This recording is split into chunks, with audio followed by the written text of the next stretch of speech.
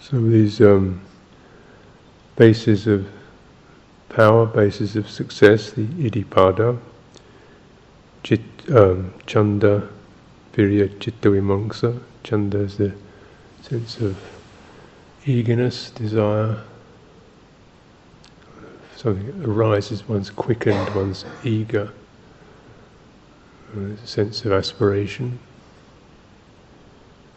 It's the desire that instead of pulling things in, which is the thirst, or tanha, is the desire that wants to give, to bring forth, to suffuse, to deepen.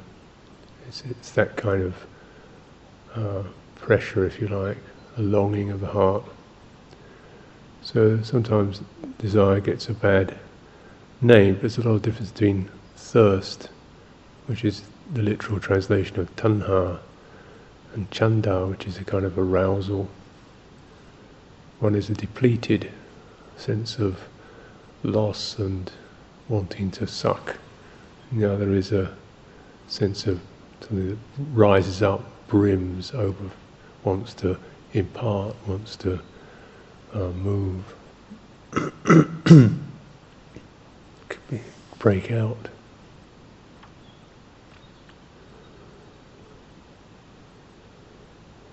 So this has been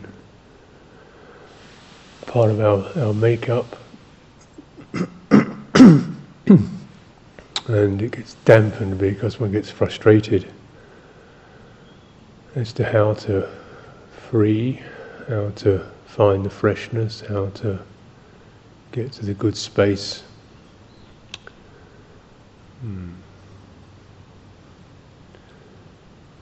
So particularly in renunciant life, where there's sense objects are nothing special,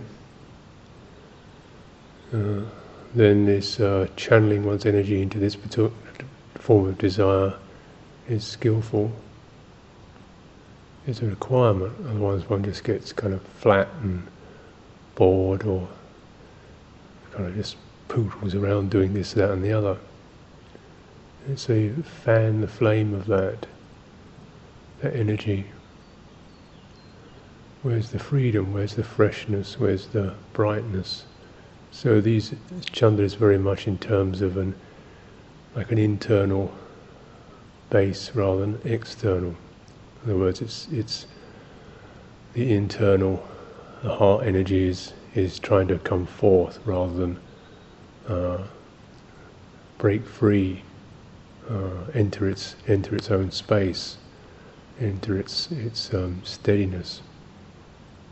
We have an intuition as that there, and every time for a moment one is able to break some of the confinements, the habits, the compulsions that we have, our grimness or our despairingness, or our pitter-patter of the mind, textures and thoughts. You come to something that's a bit free. Oh, that's what I want. I want to get out of just being that me. Isn't this really what fires the quest?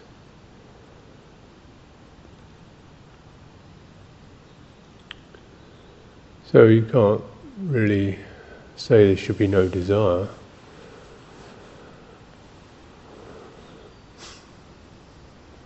Well, desire is purely a sensory thing. It's a desire of the heart for freedom. Otherwise, where do we get the energy from? Where do we get the willingness to be here? Where do we get the strength from? This is your basic vitality. And we don't lose that. But as it develops, it becomes more a source of strength in itself.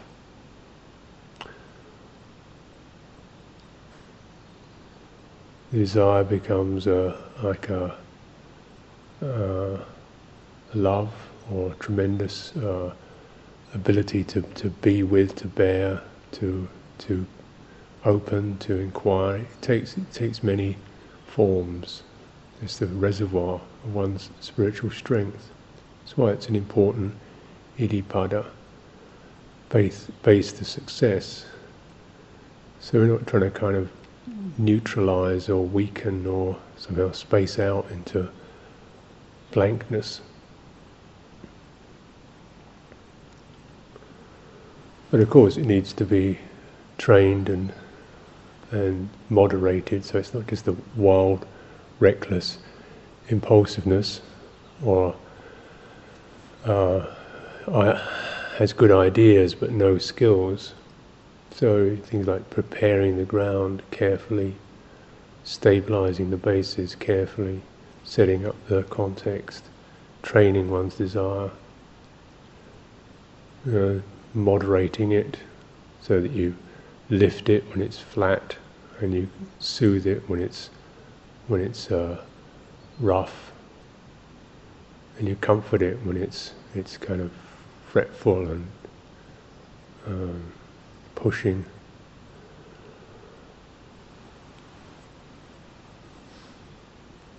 So that requires persistence.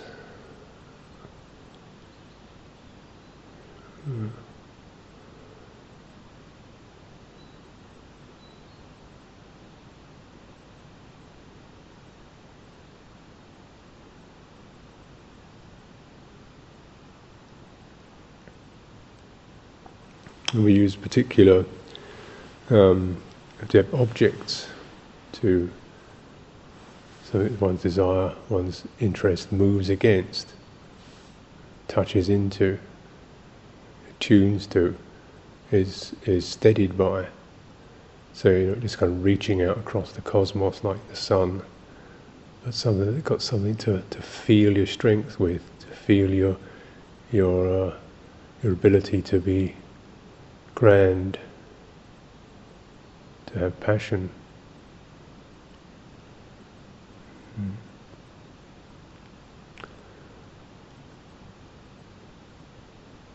The different forms of that.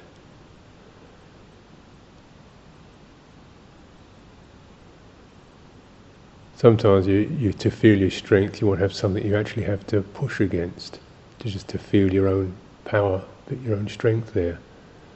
Is to work against the discomforts of the body, to work against the waywardness of the mind. So you're not really trying to annul these things, but just to bear with, to hold, and to work into them. How do you actually work with the discomforts of the body persistently?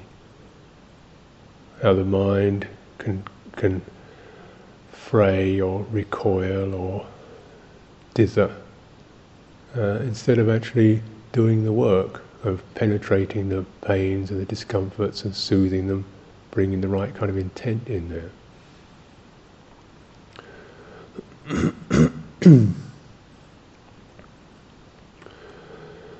To keep picking up, so that every time there's the sense of losing it, or distraction, or sadness, how to breathe out, pick it up, pick up, pick up, pick up, so that the desire is not something that's just a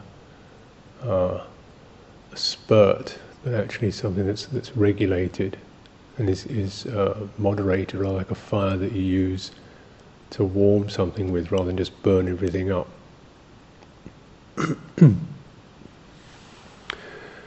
And this is the persistence, and this is the right kind of channeling.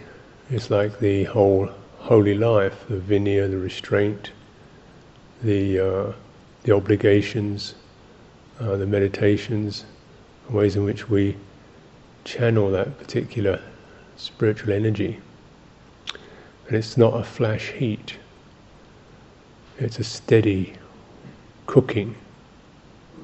It's rather like if you take a bit of meat and you just run a blowtorch over it. It looks kind of impressive, it goes black and it's scorched on the outside, but it's raw in the middle. And this is like someone who just slugs away for an hour, or has a brief honeymoon with a spiritual ideal. And you go all gung-ho on it, but actually it's just like running a blowtorch over it. You burn a few things up, and then you haven't cooked it. Whereas the holy life is like just letting something boil or simmer for about 10 years. Gradual, so it goes right into the fibres, right into through the joints, through the meat, through the fibres, right into the heart. It's just a gentle, steady, persistent cultivation.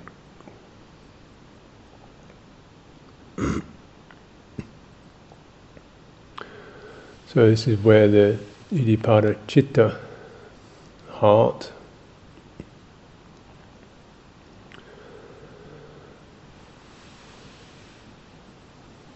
because the heart penetrates things.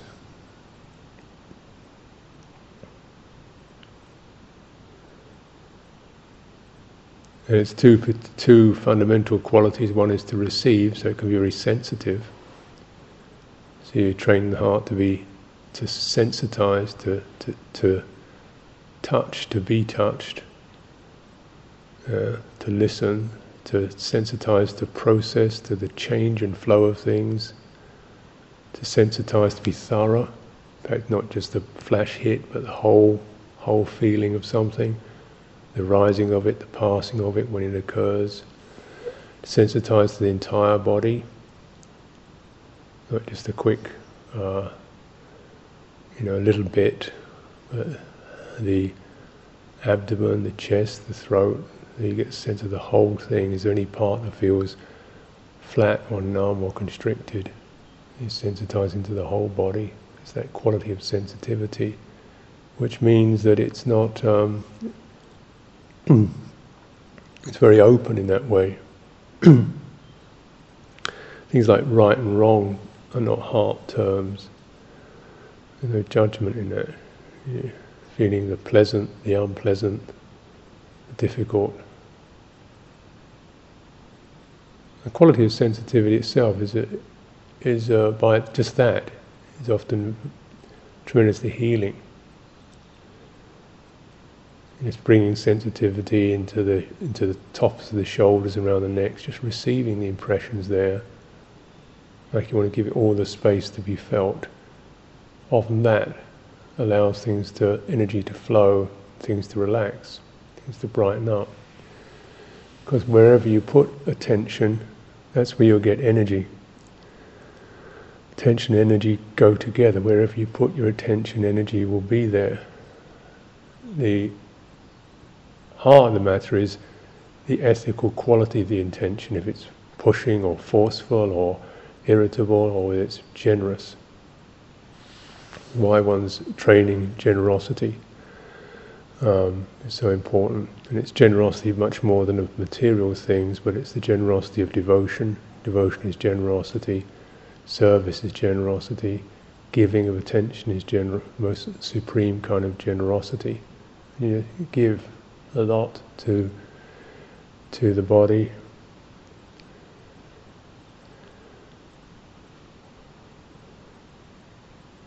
You feel the response starts to tingle. Find out how it sits. Whether the hips are really resting, whether you really are sitting fully on the ground, or when you stand, that your weight is going down into your feet.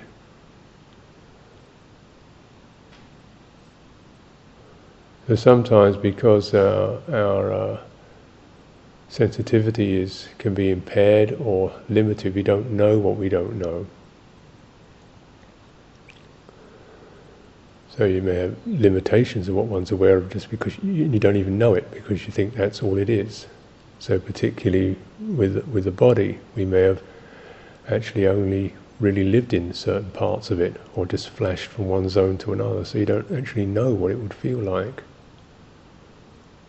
And then intent is the other aspect of citta. both receiving, it's also intending. There's a certain kind of, I might say, a pressure in intent, a certain willingness. So then you can direct that sensitivity down into the feet, the hands, through the whole form out through the skin.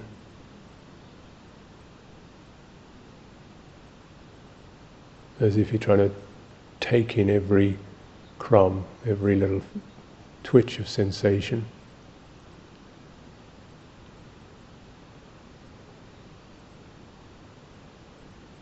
And sometimes it's good to establish such an intent, because our habit can very much be one of one wants to avoid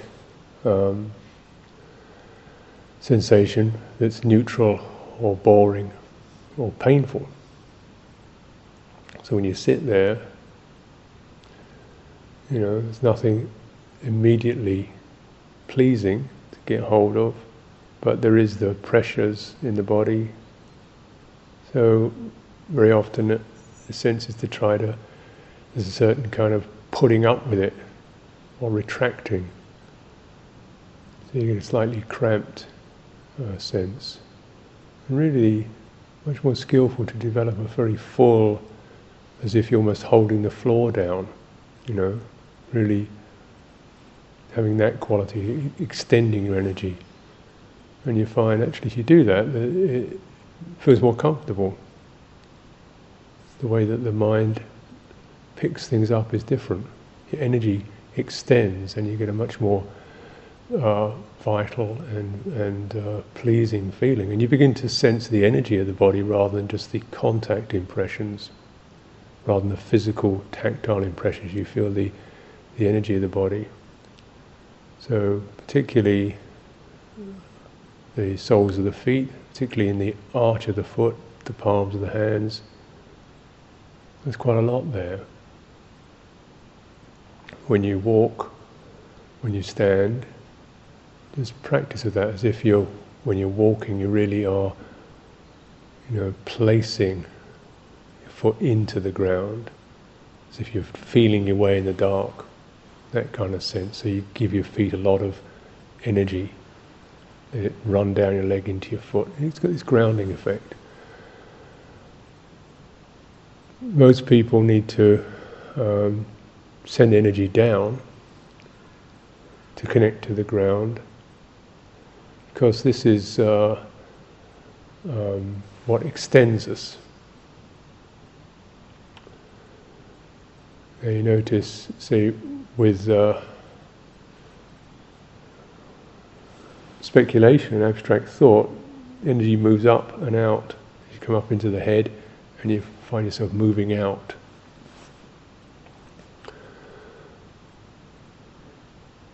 Spinning.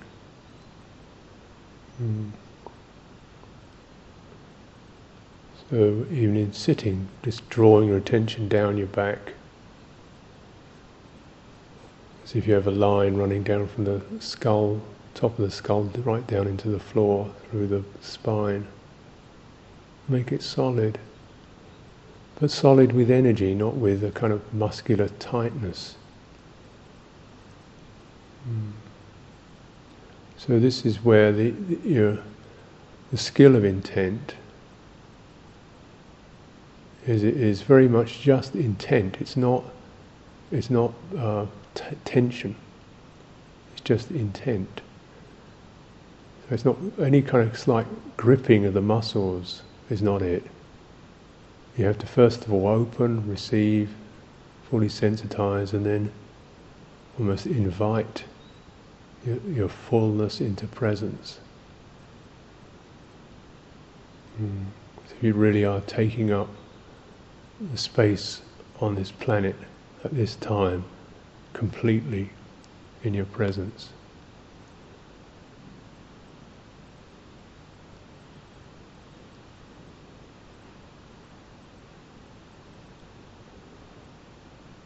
So rather than often we neglect intent. Intent is frayed, into the possibles, the maybes, the shoulds, the what ifs, and so on. So bringing it fully into presence.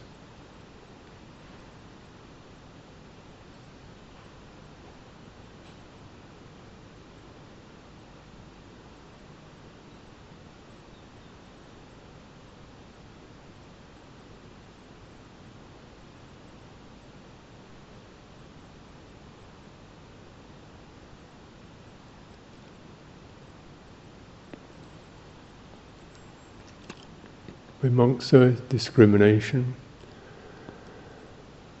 So this ability to judge, measure.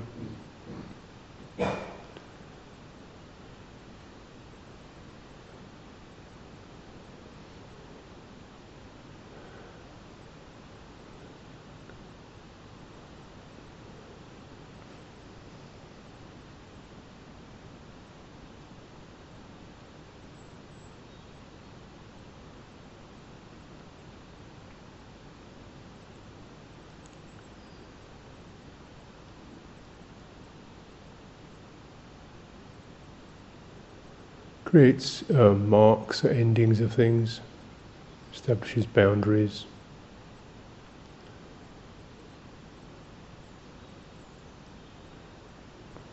So it's bound up with determining. It's like we determine what's allowable and what's not allowable. We determine robes. This is a robe, it's for this purpose, and you make a determination. So it's like that. It means you call something, and you hold it, you bear it like that in mind. This is its limitation. It's used for this purpose and not for that purpose.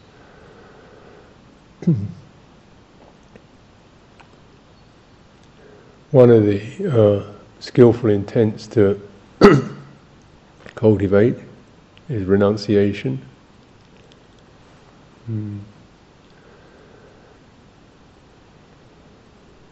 Ability to say no, to let go, to drop, to put aside, the holding, the overflowing, the blurring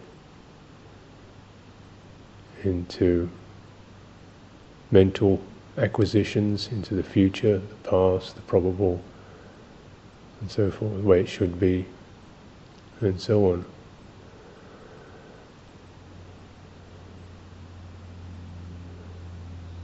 So this particular intent, you can say, noticing the limitations in breathing in and breathing out. It begins here, it ends there. And then when you come to the end of a breath, that's it. There's no, you don't linger. Stay in the moment, let things change.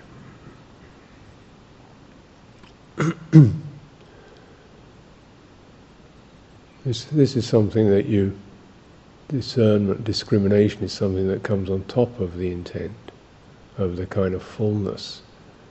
So renunciation is not a denial so much as just the coming from having filled with this, then this is not necessary. Having strengthened this, then this support is not necessary. Actually, a support becomes an encumbrance when it's not needed. Having strong legs don't need crutches, they get in the way.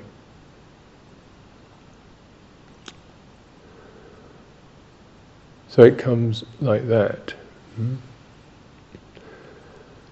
So renunciation, unless you have the supports, is rather like someone with a broken leg throwing their crutches away. It's a gallant ideal, but doesn't work that way. This is why renunciation is difficult if you just create that as an ideology rather than almost as something that you bear in mind. And it requires a fullness, comes out of a fullness, and you just throw things away. the fullness comes first. Admittedly, you begin to, you work with these two because one feels contented and welcome. Then you put aside going out to other places because your heart's in this. You leave it in this. You don't put it somewhere else, and so on.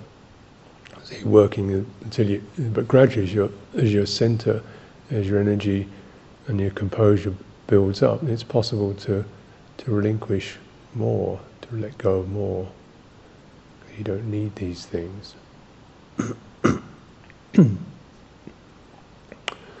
This is very apropos in terms of the first, I might say, the unquestionable requirement of meditation to go through the 5 hindrances: craving and ambition, ill will, sloth, torpor, restlessness, worry, and doubt.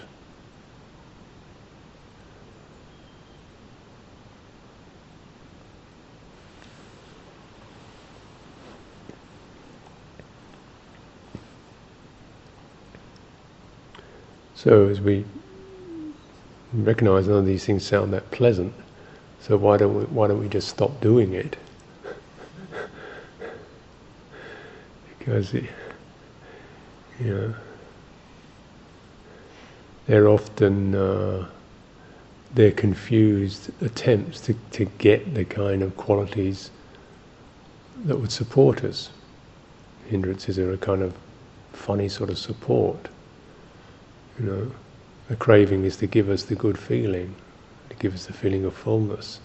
The ill will is to give us a sense of being protected, get rid of that which we don't like. And dullness is to kind of cushion us from the discomforts. The restlessness is to worry, is to try to make things steady, to be certain. And doubt is something that wants to be certain. So they kind of keep nagging away until we've actually compensated for them. So all this gathering up of energy and view and intent actually compensates, and then they can be relinquished. So when you contemplate the hindrances comes up, try to, what's needed?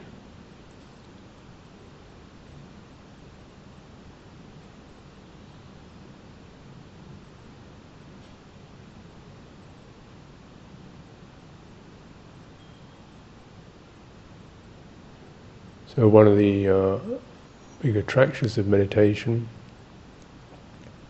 is samadhi, the sense of well-being that makes sense desire irrelevant, painful. Because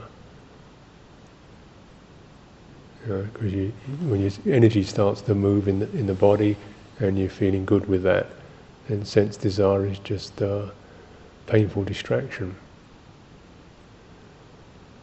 So, piti sukha, or the sense of uplift and ease that one can begin to touch into, encouraged to develop, contentment, picking up the sign wherever it appears, the quality of contentment or buoyancy or lift or anything that makes you feel refreshed. Just pick up that sign, bring your attention towards that quality, and that will amplify it. The more you give attention to something, the more energy it gets. If you're using the breathing, the very quality of the freedom and the fullness of breathing is something that naturally is conducive to uplift, because breathing is what lifts us. You don't have to do it; it happens. You are literally inspired by it.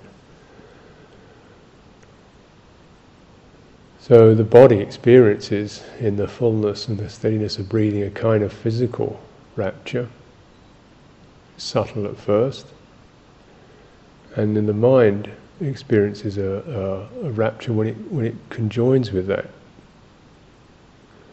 Because of that, when you're fully in that with that, then the sense desire is just doesn't, it's not, you have no push towards that. There's no energy for that. There's no interest in that. Ease also cleans out the sense of irritation, grumpiness, fretfulness, edginess, nervousness that makes us irritable. Your will makes all the things that make us dull, and calm is something that makes you feel comfortable where you are. And when the mind is balanced and one-pointed, then there isn't that trying to sink away from things, because your strength there, where you are, is your support. You don't need to get your head under a pillow. These are not things you deliberately do, of course. The hindrances, they're reflexes. They're involuntary reflexes. You can feed them voluntarily, of course. You have some choice over feeding them or not feeding them. But even when they're not fed, they remain as kind of latent tendencies until you have actually shifted the energy around in your system to make them irrelevant.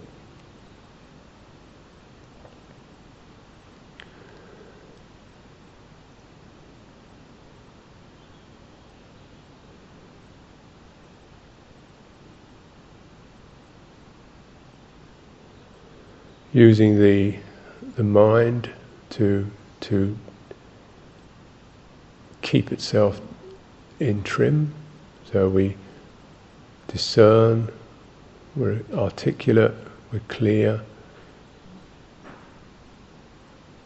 This helps to dispel the worrying, which is the random orbiting of the thinking mind.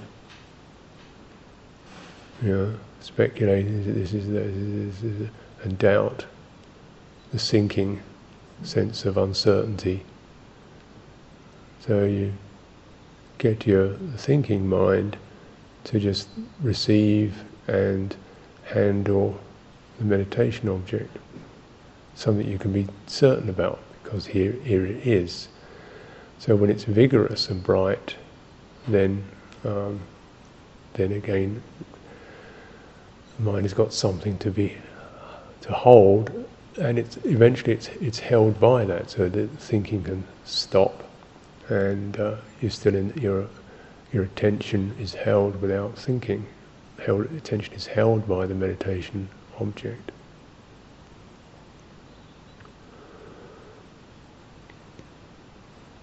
Because the meditation object is energized, it becomes like a magnet, dynamic.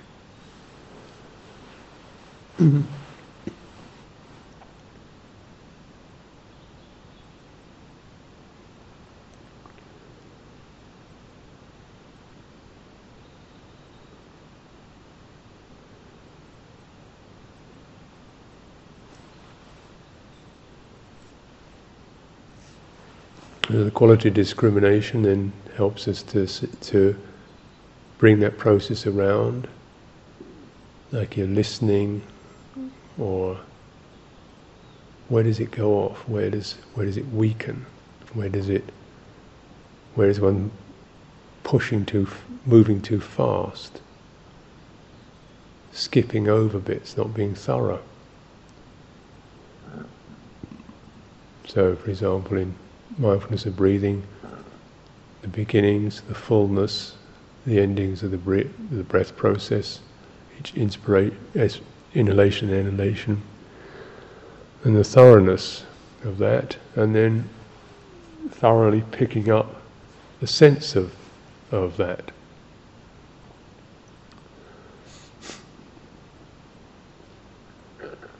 The brightness or the ease or the flowingness of that.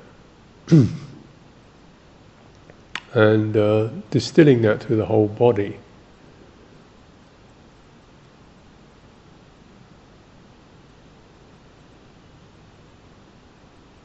So, for example, just sitting, and you can feel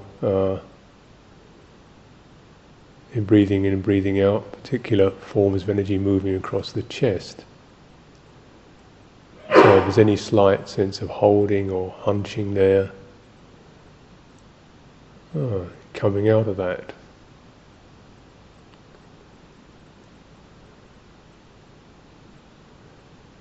So it's the the one-pointedness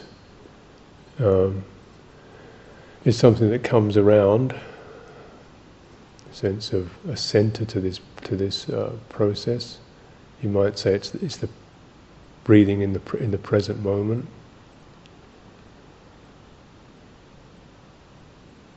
It may very well settle into a particular place in the body, such as so you're centered in your chest or your abdomen or the respiratory channel somewhere.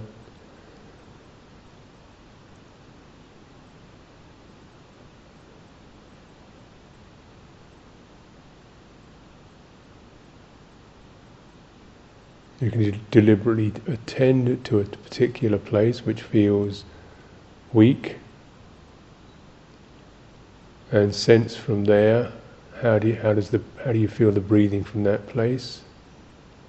So maybe the center of your chest, how do you know you're breathing? If your attention is sitting there, you feel a swelling, a subsiding,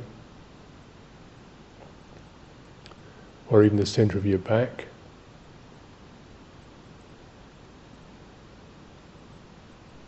Or the top of the forehead.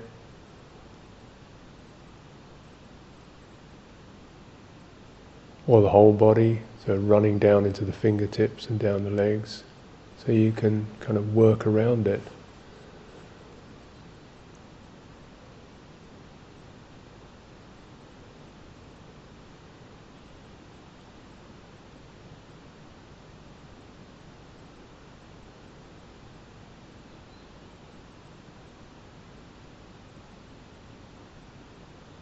Things I notice myself is in the abdomen or the centering in there, it's got a kind of a grounding or a settling effect.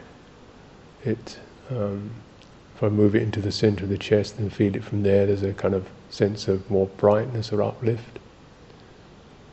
So depending on the general overall state of the energy, you might move attention from one place to the other.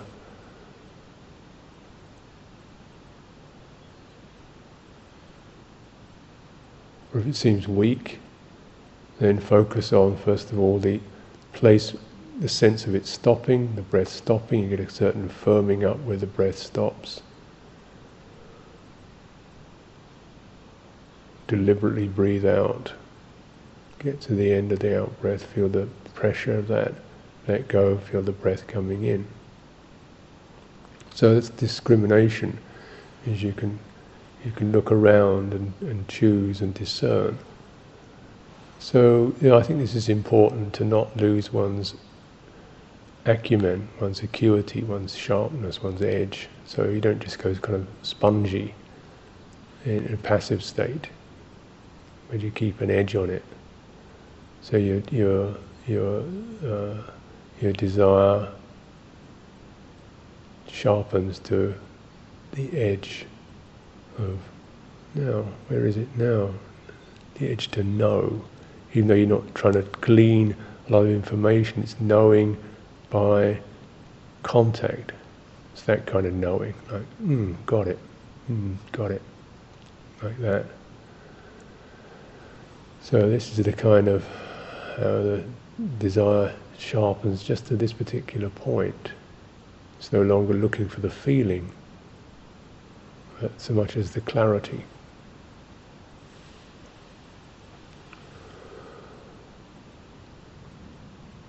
Of course, if you're all edge, then you might really want to deepen the sense of receiving the suffusive qualities. So, between when you let go of the breathing or the end of the breath, when you feel the flushing, filling up, or the breathing out, you get the sense of how the energy suffuses in those times.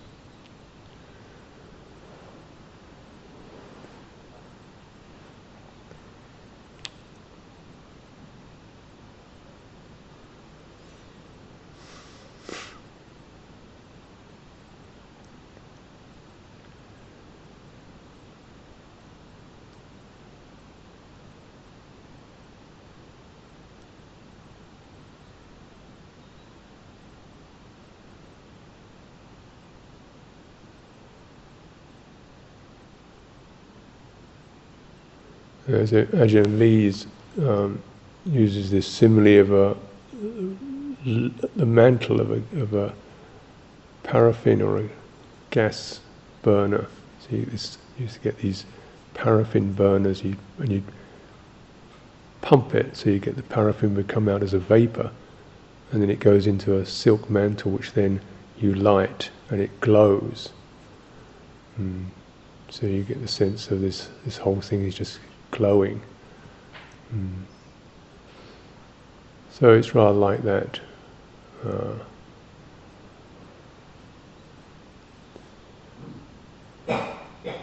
So the interesting thing is that even though one is deeply in the body kind of disappears as a purely external thing of anatomy. You just get this sense of a center with a lot of radiance in it, and you can soften that, or quieten that, spread it around, open it up.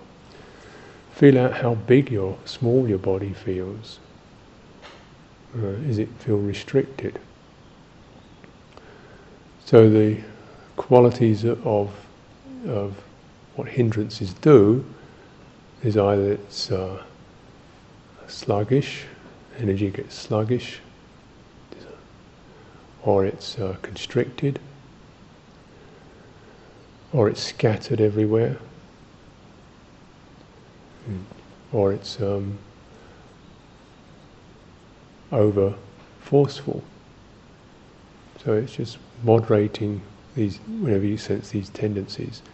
Sometimes you can just do it by moving around your body, maybe sluggish if you're too low-centered, brighten up, sharpen around something easier to discern, like the particular sensations, physical sensations, or just spend some time tracking around the physical sensations in the body, the pressures in the body.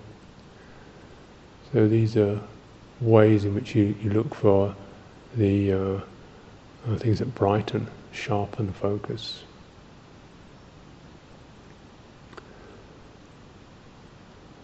And then developing sensitivity, just receiving your space, the qualities in that, the space in the room, listening to the silence, bringing that in so you can deepen that base. But it's a matter of working these around to arrive at a place where things are steady and the hindrances can't take hold. This is our first